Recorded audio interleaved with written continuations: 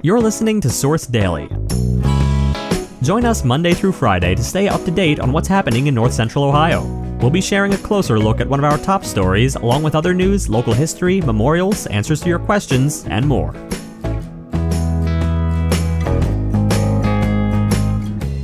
Today, a woman charged with 5 counts of animal cruelty was recently sentenced to 90 days in jail. Before we begin, we'd like to thank our friends and sponsors at Mechanics Bank. Whether you're looking for a mortgage, a home equity loan, investment services, or just a great local bank, stop by and see us. Head over to mymechanics.com to learn more and find a location that's convenient for you. Now our feature story. A woman charged with 5 counts of animal cruelty was recently sentenced to 90 days in jail, 5 years of probation, and a mental health assessment. 67-year-old Barbara Thalea Singham was initially charged with animal cruelty on August 8, 2022. Authorities from the Ashland County Sheriff's Office and Humane Society of Ashland County had found 3 dead dogs and 25 others in a house. At the time, authorities said the temperature inside the house was 90 degrees and that the house smelled of feces and urine. The February 21st conviction marks Thalea Singham's 5th since 2001 that involves abuse of animals, according to Jeffrey Holland, the prosecutor in this case. Thalea Singham, through her attorney Joe Kearns, pleaded no contest to 3 of the 5 charges. Ashland Municipal Court Judge John Good then found her guilty of the other 2 charges and sentenced her to jail, along with probation, fines totaling $817, a $1,500 reimbursement to the Humane Society of Ashland County, and a mental health assessment.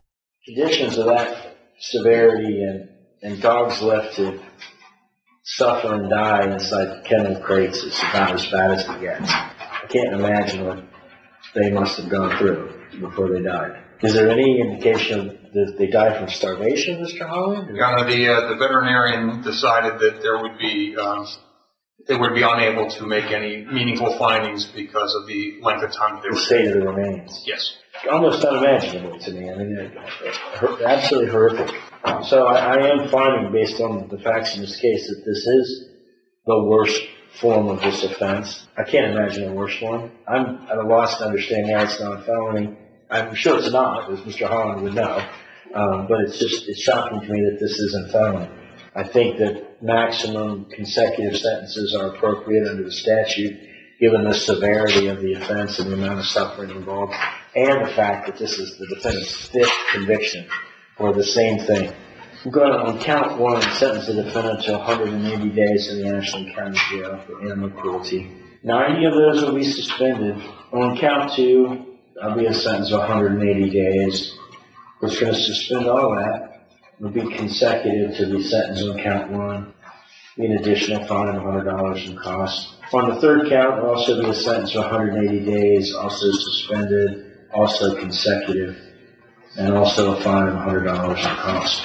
It's going to leave you 540 jail days, which is the maximum jurisdictional limit this court can impose. 450 of those will be suspended, which is why I say I think this is an extremely light sentence. I hope you will not give me any reason to regret that, but it is going to be a probationary term of 5 years, which is very unusual in this court. I almost never do it. I'm going to do it here because I want to make sure that you don't have any animals under your control. I'm going to order that the defendant get a mental health assessment. There's obviously something wrong here that you can do this to these animals. There has to be something wrong, and we'll see if we can find out what it is. The judge called the sentence extremely light and said he thought a prison sentence would be more appropriate because of her prior convictions and the severity of the case. The terms of the probation were written such that Thalea Singham would not have any animals, whether pet or livestock, under her care. Good also said the Ashland County Jail is not accepting defendants with deferred sentences because they, at the time, were at capacity. The jail has since said it is not at capacity and will take new inmates if they are considered to be a threat to the community. Now some local history. Did you know that Ohio native Braden LeMasters is an actor, musician, and singer? He is best known for his role as Albert Trinelli in the TNT comedy drama series Men of a Certain Age. He has made guest appearances in several television series such as Criminal Minds, ER, House, Grey's Anatomy, and The Romanoffs. He is also the lead guitarist and singer for the American alternative rock band Wallows. Next, want to stay up to date on all local sports? Sign up for our sports newsletter today. Just click the link in our show notes to subscribe. Hi everyone, I'm Kurt Conrad. I've been the local sports reporter here at Richland Source since 2013 and have been covering high school sports in North Central Ohio since 1996. Subscribe to my weekly sports newsletter for the latest stories and insights from me and the rest of the Richland Source sports team, delivered directly to your email inbox each week. Check the link in the show notes to subscribe or go to richlandsource.com/sports. Finally, we'd like to take a moment to remember the life of Marvin Keeneth. Marvin was born in Shelby in 1930. He proudly served in the U.S. Army and worked as a farmer. He also spent time as a delivery driver for Page Dairy and with Bank One as a courier.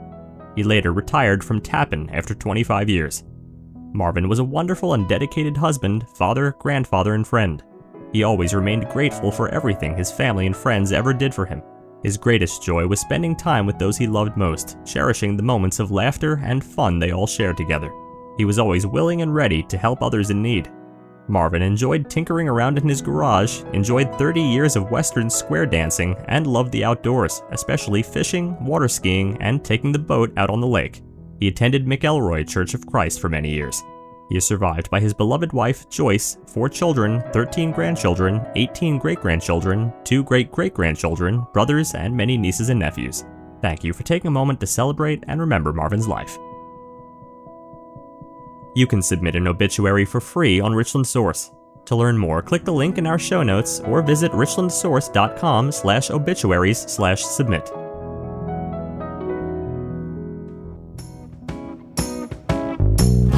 Thanks for listening. Join us again tomorrow. Also, make sure to head over to richlandsource.com and click the Be a Member button to help support independent local journalism that informs and inspires. Every contribution goes to helping us make Richland County a better place and to help keep our journalism free. Also, if you like this podcast and want to hear more, make sure to rate and review us on Apple Podcasts.